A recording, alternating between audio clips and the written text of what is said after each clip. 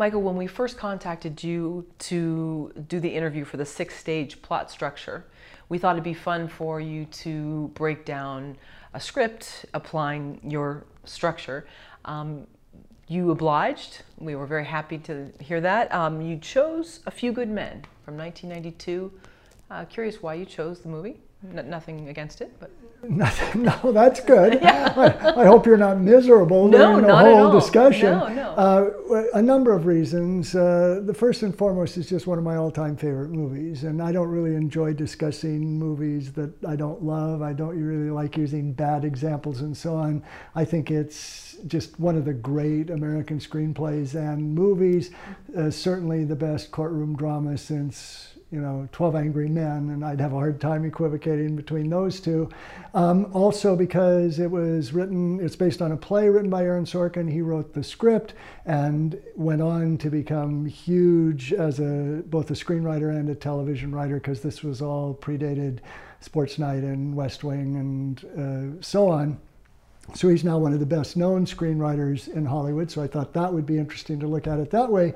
But also the main purpose is to kind of clarify and make simpler my particular approach to story structure and character arc. And because this follows that pattern or that formula or whatever you want to call it so clearly and in such a straightforward way, I think it's a great example, because it's very easy to see as you pick the movie apart where all the elements that I talk about in structure and character are there. So I just thought this would be a good, fun one to talk about. Okay, excellent. Well, let's get started.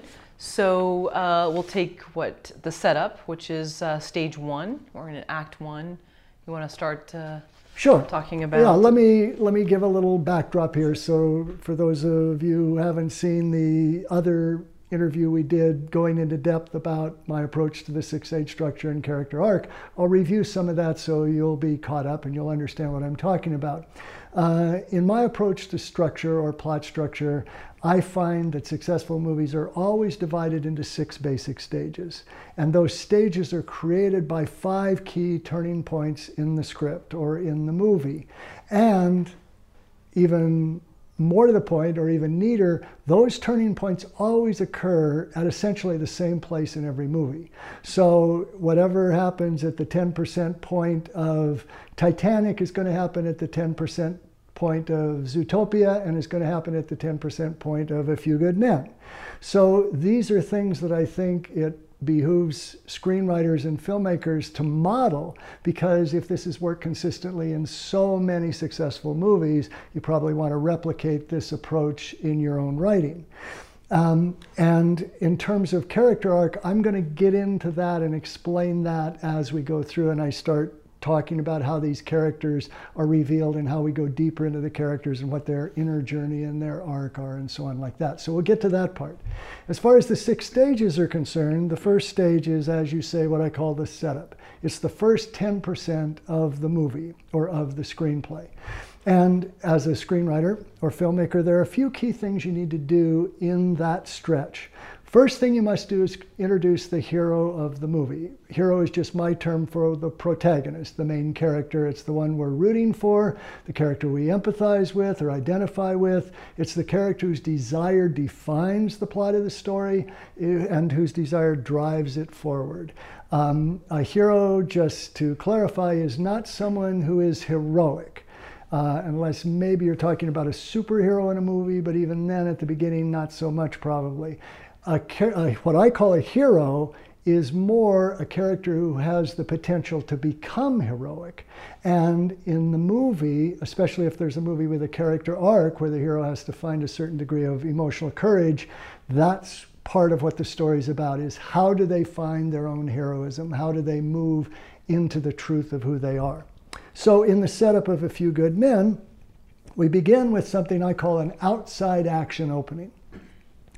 Most of the time in screenplays, the hero is the first character on the page. And when you submit your script to be read, the assumption of the reader will usually be whoever's name appears first, that's the hero of the story. But you can oftentimes seduce the reader or the audience into the story more easily if you begin with a moment of great conflict. So the movie will begin with something that does not involve the hero. You'll see this in Da Vinci Code, where it starts with a murder there, or a number of other thrillers and so on. So in A Few Good Men, it opens at Gitmo at Guantanamo Bay Base, and we see a soldier getting, we're not quite aware of it at the time, but we see a soldier getting smothered and find out he is dead. He will die. Then we cut to another character in the movie. So we're still delaying the revelation of the hero. The effect of that, while it's a little dangerous sometimes to have the reader keep wondering, well, who am I rooting for here? It does create more and more anticipation. Okay, well, who's gonna be leading this parade here? Where is the hero? So we're introduced to Joanne Galloway, the Demi Moore character. I'll talk more about how she functions in the story, but we meet her and we find out there's been this death. The Navy wants her as an internal affairs attorney to look into it. They want her to sort of supervise. She hopes they'll let her be the attorney, but she's not. They're going to assign her another attorney. So all of that is set up, and we're wondering, well, who is going to be assigned to this? And since the audience already knows the star is Tom Cruise, they probably have figured out it's going to be him. And then we cut to the hero. Notice all of this is still in this first 10%. So about 5 pages or 5 minutes in, then it cuts to the Tom Cruise character, Daniel Kaffee. I'm looking down at notes because I'm not always good at remembering character names. But we meet him, and what do we meet when we first see him? He's out hitting a baseball or a softball to one of the other, sailors or whatever, and another attorney comes up, and he's not shown up at a meeting. Kaffee hasn't, and the guy wants to plea bargain a deal, and he wants to demand 5 years in prison and so on. And we see Kaffee plea bargain that down to no jail time, just a misdemeanor and so on, because he says the guy just had a bag of oregano. He didn't even know it was, he just thought it was marijuana and so on. So what does this show us? And he finally wins. So it shows us a few things. First of all, because we feel sort of sorry for this guy who had the bag of oregano, we start to like Kaffee immediately because he's on the side of this other guy. He's a likable guy. And he seems well liked by the guy he's playing catch with or hitting the ball to and so on.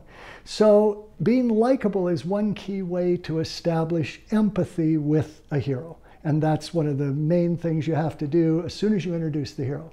Another thing, we find out he's highly skilled. So we admire the character. He may be kind of slick and quick about how he does it, but it's kind of amazing how he's able to get what was going to be 5 years in the brig down to no jail time and a misdemeanor and just something on his record that's going to be meaningless. In other words, he gets the guy off. So we're very admiring of that about him. And the way he does it is very funny, and we're drawn to characters who make us laugh, oftentimes because they also have the courage to say things we wouldn't have the courage to say. They're not real politically correct, and he's very sarcastic and puts people down and so on. So all of this is to introduce us to this character and create empathy with this hero. And then we come to the 10% point of the movie. So all of this has brought us to the 10% point of the movie.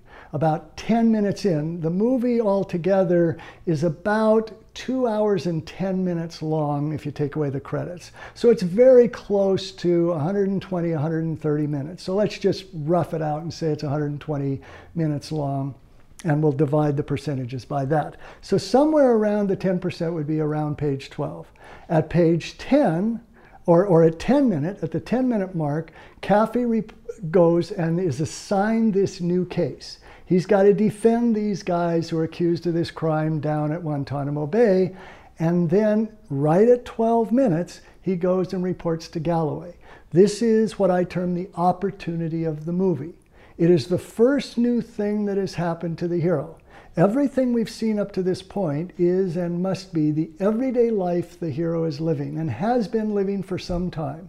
He's a hotshot attorney. He hasn't been in the Navy very long. He's very cynical. He doesn't really care. He doesn't follow the rules much. But this is who he's been for some time. But now there's this new event. and that is he's assigned this case. He moves into now stage 2, what I call a new situation, someplace the hero has never been. And during this new situation, he has to figure out, okay, what is going on in this new world I've created? It's a period of questioning. It's a period of figuring out what is expected of me here? What am I going to do? What is my goal in this situation? How am I going to go about doing that? He's going to gradually formulate the goal that will drive through the story and start formulating a plan for it. But all of these next scenes are about him figuring this out. So he goes to Galloway and he gets more information about the Marines who've been accused. And then they have this banter. And she's very critical, very disappointed because he's never been in a courtroom. She can tell he doesn't care. He's very cynical and so on. He goes into this meeting with Weinberg, who is his best friend and also has just been assigned to this. We'll come back to the characters of Galloway and Weinberg in just a little while because they both are what I call reflection characters. But these two stages on this outer journey level take us up to the 1/4 mark, the end of Act 1. And at the end of Act 1, at the 25% mark, it actually happens right at the 35-minute mark. If you're watching the video of this, they are going to leave for Guantanamo Bay. So it's no longer about figuring out what they have to do. What he has to do is he has to defend and try to get either an acquittal or what his initial goal is, a reduced sentence for these two guys who are accused of murder, or accused of murdering this other Marine by strangling him in his bed. So that's basically stage 1 and stage 2 as far as the outer journey are concerned. Okay, one thing I forgot to say, or we forgot to say for sort of a commercial interruption is, as I go through this, if those of you watching the video would like a chart of my 6-stage structure to follow along, if you look down underneath the video, there should be a link there that goes to some version of my website, storymastery.com. If you click that, it'll link through so you can find out how we will send you a free copy of the chart that you can download, so you can just follow along with these 6 stages if you like as we go through them. So there, free of charge. Isn't that cool? Okay, so I was leaving off at the end of the first 2 stages, the setup and the new situation. Before we go on to the hero's pursuit of this goal, though, I want to talk a bit about the inner journey for the character. What I mean by the inner journey is that while the outer journey is a journey of accomplishment, it means at the plot level of the movie, at the surface level, is about a character who wants some visible goal. There's a visible finish line that that character wants to cross. So in the case of A Few Good Men, he wants to get them off of this murder charge. He starts out wanting to get a good reduced sentence, and then he'll end up wanting to get an acquittal. So that's his goal, and it's going to carry us all the way from the beginning of Act 2 to the climax. But if you go deeper with the character to what I call the inner journey, it is a journey of transformation. And now we're talking about how the character changes through the course of the story. It's a transformation actually from living in fear to living courageously. And so in stage 1, in the setup, when you first meet the hero, one of the things you want to notice is this hero will always be stuck in some way. Well, we, the audience or the reader, will get a sense that there's something that the character is just tolerating. They're not really living fully. They're not living a fulfilled life. They're not being all they can be, if you will. And we can see when we meet Kaffee that he's kind of there. He's just very flippant about things. He's not committed to anything. We find out, it's sort of subtly presented at first, but his father was a great lawyer who became the Attorney General of the United States before he passed away. Drops a little hint of something might be going on more than just he's a hotshot attorney. But he is stuck in this way. That's going to be the first indication of his arc, his transformation. Now, to understand how the transformation for a character works, you need to ask yourself a few things about the character. And the first of those is, what is the character's wound? How is this character wounded in the past? A wound could be a painful event, it could be an ongoing situation, but in any case, it's something painful that the hero or the character who is going through the arc believes they've dealt with. If you ask them, they would say, no, that's in the past. I'm over that now. It doesn't have any effect on me. But we can see and we will learn that it affects them greatly. Because when we are wounded in real life, just as when a character is wounded or has been wounded at the start of a movie, then that traumatic event is going to generate a belief about how the world works, a belief about how people will behave in certain situations. Just some kind of belief, it's always a limiting belief of in some way, connected to that pain. So, because his father was so successful, and apparently had a lot of expectations of him, and because he died before Kaffee was too old, because he's not that old even in the movie now, that was his wounding experience. And the belief that came out of that is the belief that he is not good enough. He can't match up with his father, with the memory of his father. We might not realize that watching the movie just this far, just in the first act, but there are lots of hints that are going to be dropped, as I will point out in a second. But once the character has this belief that they ingrain subconsciously, they aren't aware that this wound has anything to do with it, then that belief is going to create a fear of replicating the pain that they suffered in the past in a way. So if he believes he's not good enough to match up with his father, then his fear is ever having to go into a courtroom. Because as soon as he actually does a trial, whatever, however you say that, as soon as he really becomes a real lawyer and really defends someone in a court of law, then everybody's going to see that he's not as good as his father was, and that would be too painful for him. So what a character does to avoid this fear that grows out of this belief, that stems from this wound in the first place, is the character will create what I call an identity. That's sort of the money idea in all of this. By identity, I mean a persona. The character will create a false self, a mask that they present to the world. It's a mask that they're not aware is a mask. They think it's who they truly are.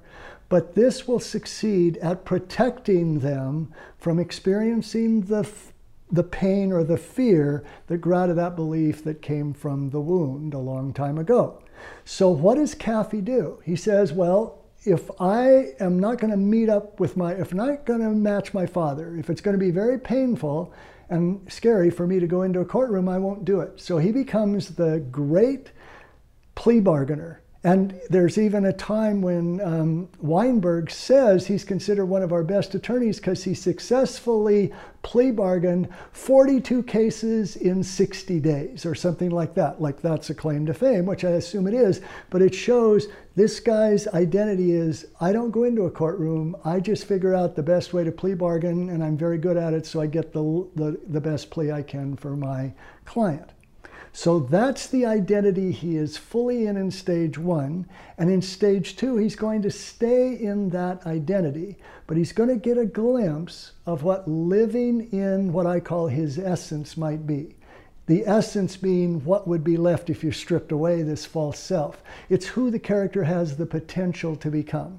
And what's his glimpse? His glimpse is when he meets Galloway and then he meets his defendants. Because Galloway, there's a line where she says, be careful when you go down to Gitmo. They're very fanatic. Those Marines there are very fanatic. And Weinberg says, about what? And she says, about being Marines. And then when he meets his clients, they say, we have a code and an honor, and that's what they live by. And it will come to a point where they don't even want a plea bargain because it would go against their code. This is him getting a glimpse of what being true to oneself might be. He has no code, he has no honor at all. He's just slick.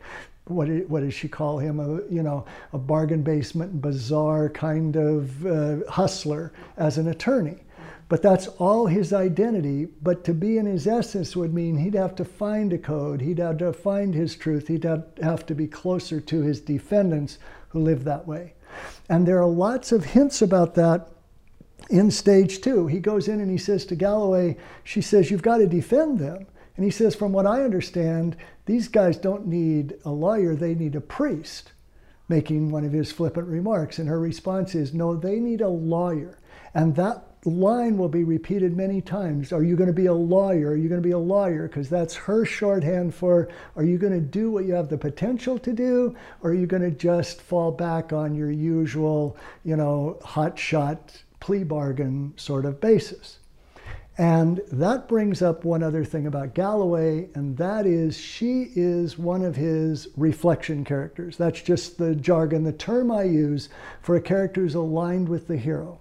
Remember, the hero has a visible goal that they want to achieve. The reflection is the character who's going to help that hero achieve the goal. She and Weinberg are both reflections because they're both there to help him get that reduced sentence or that acquittal. But on the inner journey level, it's the character who is going to point out the inner conflict to the hero, hold the hero's feet to the fire, and every time the hero is retreating into his safe identity, is going to say to him, this isn't you. In this case, it's her saying, you need to be a real lawyer and stop falling back on your usual identity.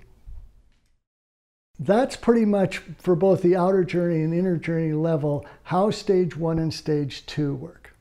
Now we come to the second key turning point, what I call the change of plans.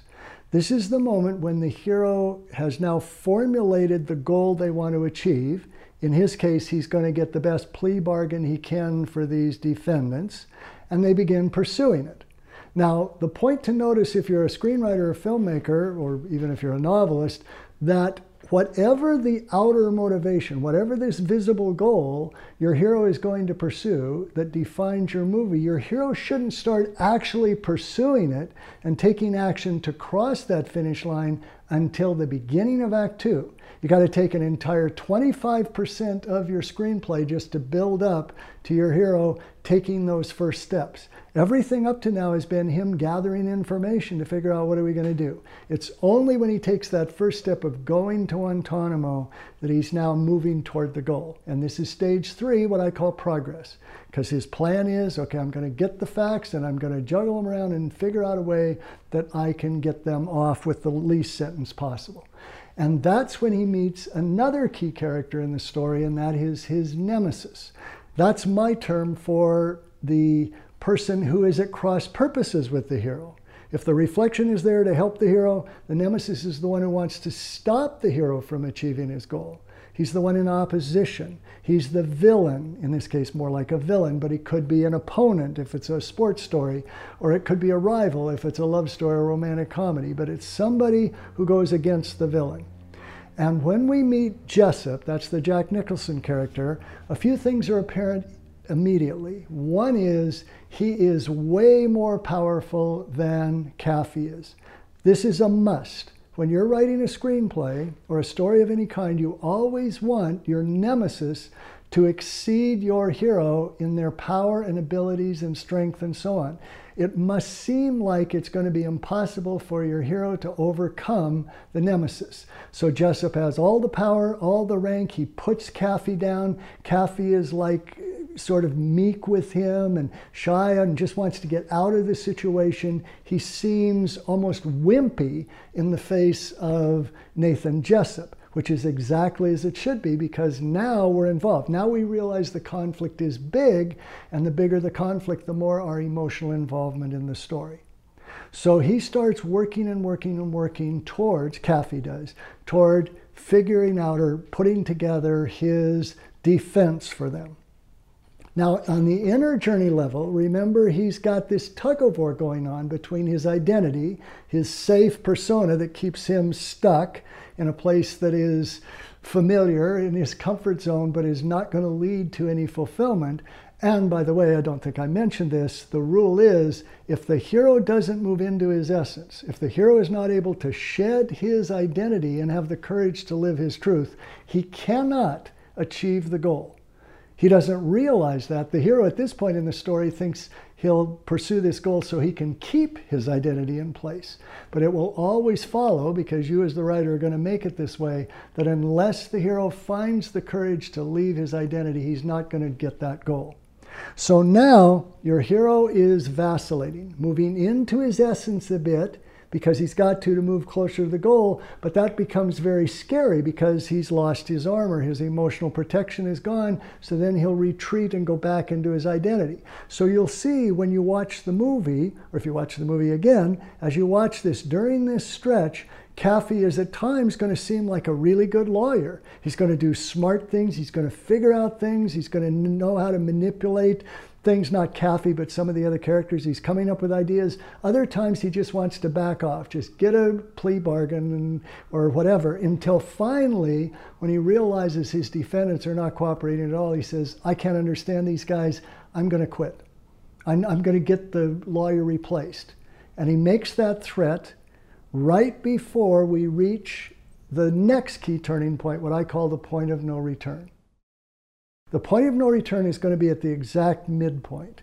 It's the point at which something happens that makes the hero fully commit to the goal. Because in stage 3, in the progress stage, the hero is still vacillating. He's got one foot in and one foot out. So Kaffee knows he's supposed to do this, but he always leaves open the option of leaving, of giving over to another lawyer, of not doing anything to make waves. But then, because Galloway confronts him and says, and this is where another inner conflict moment is, she's arguing with him, and she says, were Daddy's expectations so great that you're not willing to actually defend these guys? And he says, spare me the psychobabble, and they have a big argument. And then Weinberg, his other reflection, his friend, says, you want to use an argument that didn't work at Nuremberg?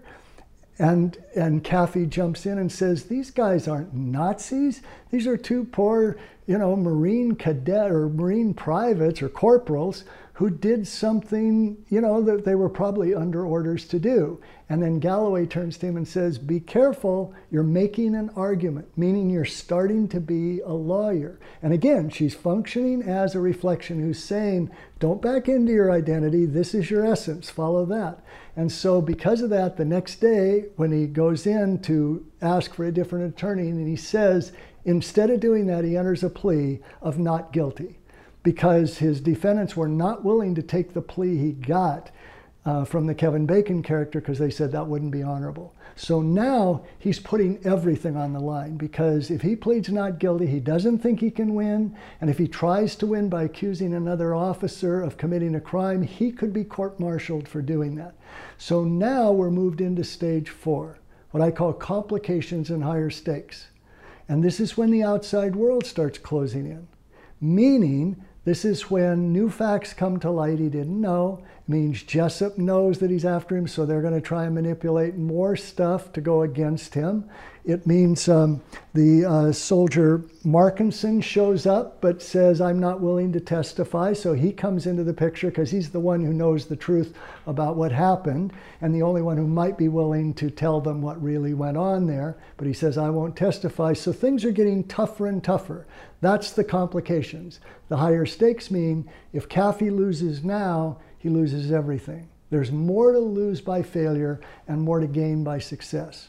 And now the obstacles get bigger and bigger and bigger. In stage 4, the complications and higher stakes, we see how the obstacles get bigger and bigger and bigger. They come closer and closer together to accelerate the pace, until finally what's going to happen is the hero encounters an obstacle that is going to be impossible to overcome.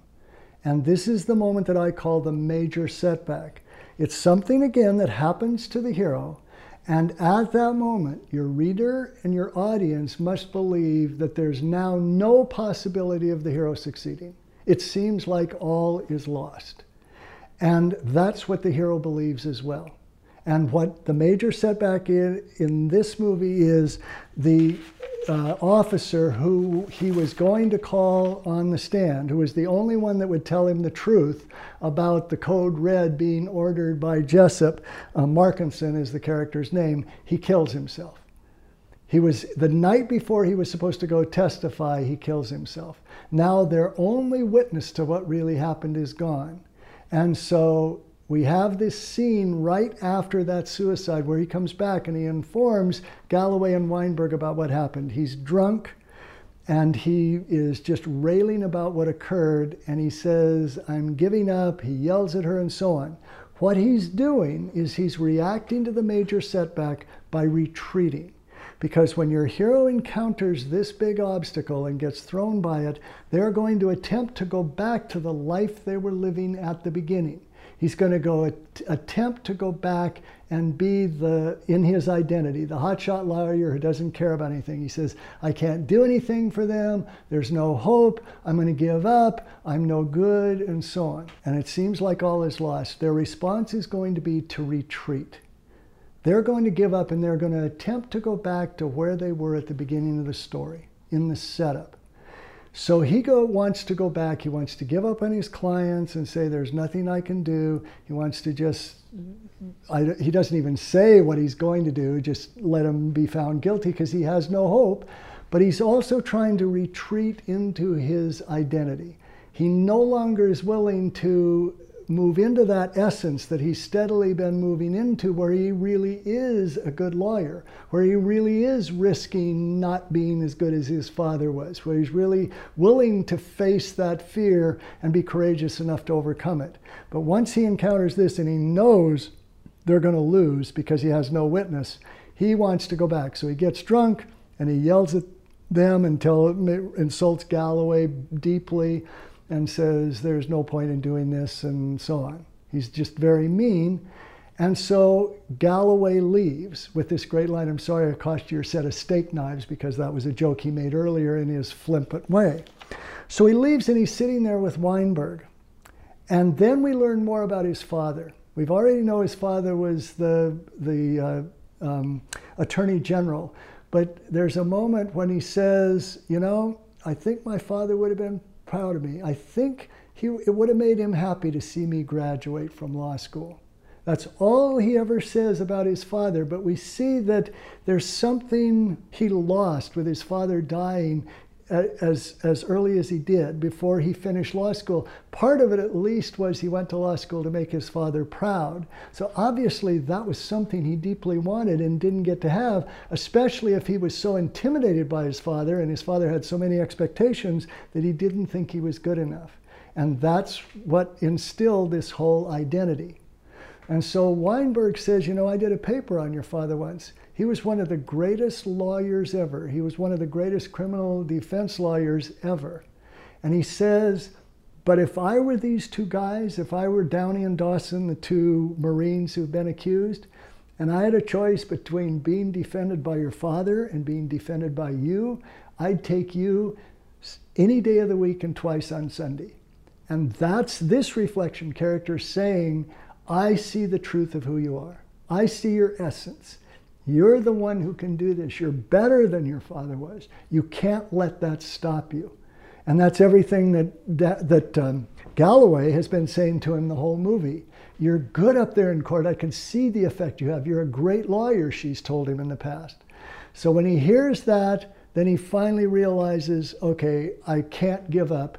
And now he moves into stage 5, which is the final push. He's going to put everything on the line to achieve this goal or die trying. He goes and gets Galloway, says, "I'm sorry I said that. I'm going to put Jessup on the stand," because that's the most dangerous thing he can do, because if he doesn't get Jessup to confess, then he can be arrested and court-martialed for accusing an officer of committing a felony. And that's what's going to bring us to the final push and the climactic moment in the movie.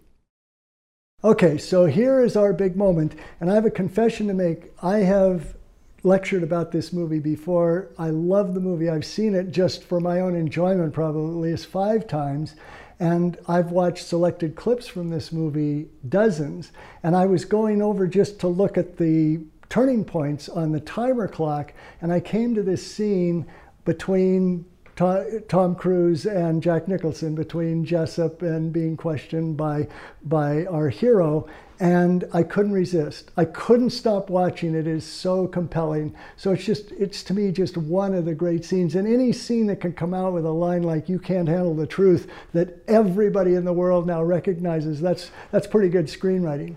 So anyway, all that's left in the climax is for everything to play itself out. It's for it's for this character who has now found the courage to move fully into his essence, to live fully in this terrifying but true state. He's living his truth, that he does have the potential to be a great lawyer, and he's willing to put everything on the line for it. And since he's found that courage, the storytelling rule is he must win. He must win the case. So he comes up against Jessup. He plays against Jessup's own ego and his own sort of identity that he won't be able to leave. And he gets him to admit, "I ordered the code red." And that moment, when he says that and we know the trial is essentially over, that's the climax. Now, there is one beat left and we have to get the verdict that's given, but it's almost like an after effect, because the main thing we want to know is, does he get his clients off of the hook for murder and overcome the nemesis who's trying to stop him, because he's the real villain of the piece. Now, when the verdict is delivered, I think for the sake of not giving it too rosy and everything in a neat bow ending, they get acquitted of the murder. They still get court-martialed or not court-martialed, but whatever it is when you're sent out of the Marine Corps, out of the service because of what they did. But then he passes on his wisdom to them, because now we've moved into the final stage, what I call the aftermath. We need to see the new life the hero is living now that he's made this journey, now that he's found the courage to transform, now that he's accomplished his goal. And so what we see is, after they take Jessup away and the verdict is delivered, he goes to Dawson and Downey. He says, "You don't need to wear a uniform to have a code and to find honor." What he's also saying is, you gave me that. You taught me to have a code. You taught me to be honored, because his code is the law. He says at one point in the movie, "I know the law." And that's right before he's going to go fully defend them in stage 5. So he knows the law. And then when they're getting ready to leave, Dawson says, "Attention, there's an officer in the room," and he salutes him.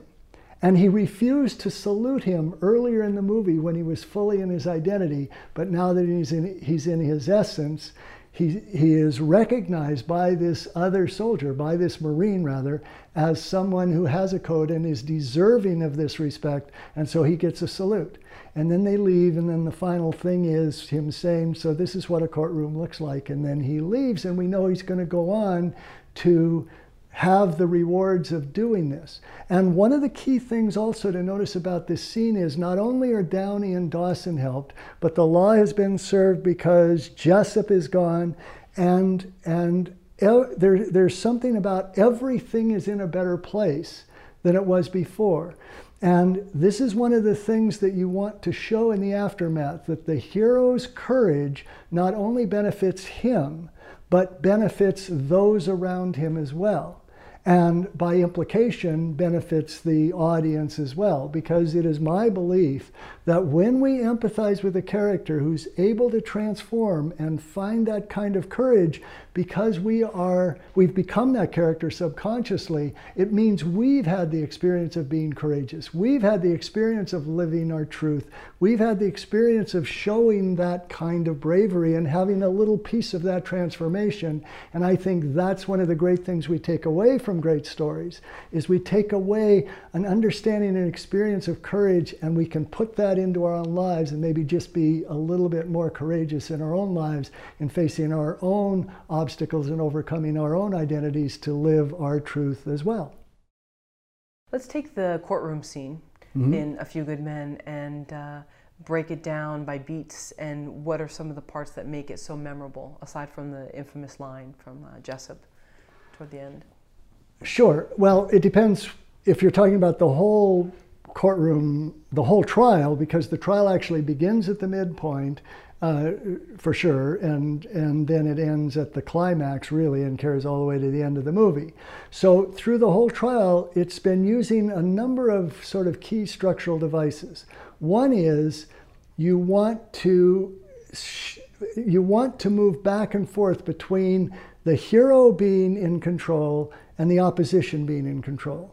So you want the audience to be kept a little bit off balance. At times we think, okay, now that Kaffee really is winning, but then the Kevin Bacon character, I forget his name, the prosecuting attorney, he comes back, oh no, now he's winning. Oh no, now he's winning, and now he's winning. So you don't want it to just be bad, bad, bad, bad, bad, and then good, good, good, good, good. It's got to go back and forth, so there's sort of peaks and valleys to the emotional experience of that overall sequence. The next thing you want to do is it also combines a couple of key structural devices. One is anticipation and one is surprise. Anticipation means we're trying to figure out what's going to happen next. And you can increase that device, or you can strengthen that tool if you use what I refer to as superior position. So let your audience know something that some of the characters don't know. For example, we know that Kaffee's going to call Jessup and try and get him to admit what he did, but nobody else knows. So we're anticipating what's going to happen when Jessup gets up there. How is he going to go about doing that? So that's actually curiosity as well as anticipation. Okay, we anticipate what's going to happen when he calls up the airmen that were in the flight tower for this non-existent flight and calls them up to testify. So we're curious about that, or we're anticipating what's that going to be like. And we're anticipating what's he going to do now that Murchison, or whatever his name is, has committed suicide. So a lot of it is what's going to happen now, what's going to happen next, what's going to happen next.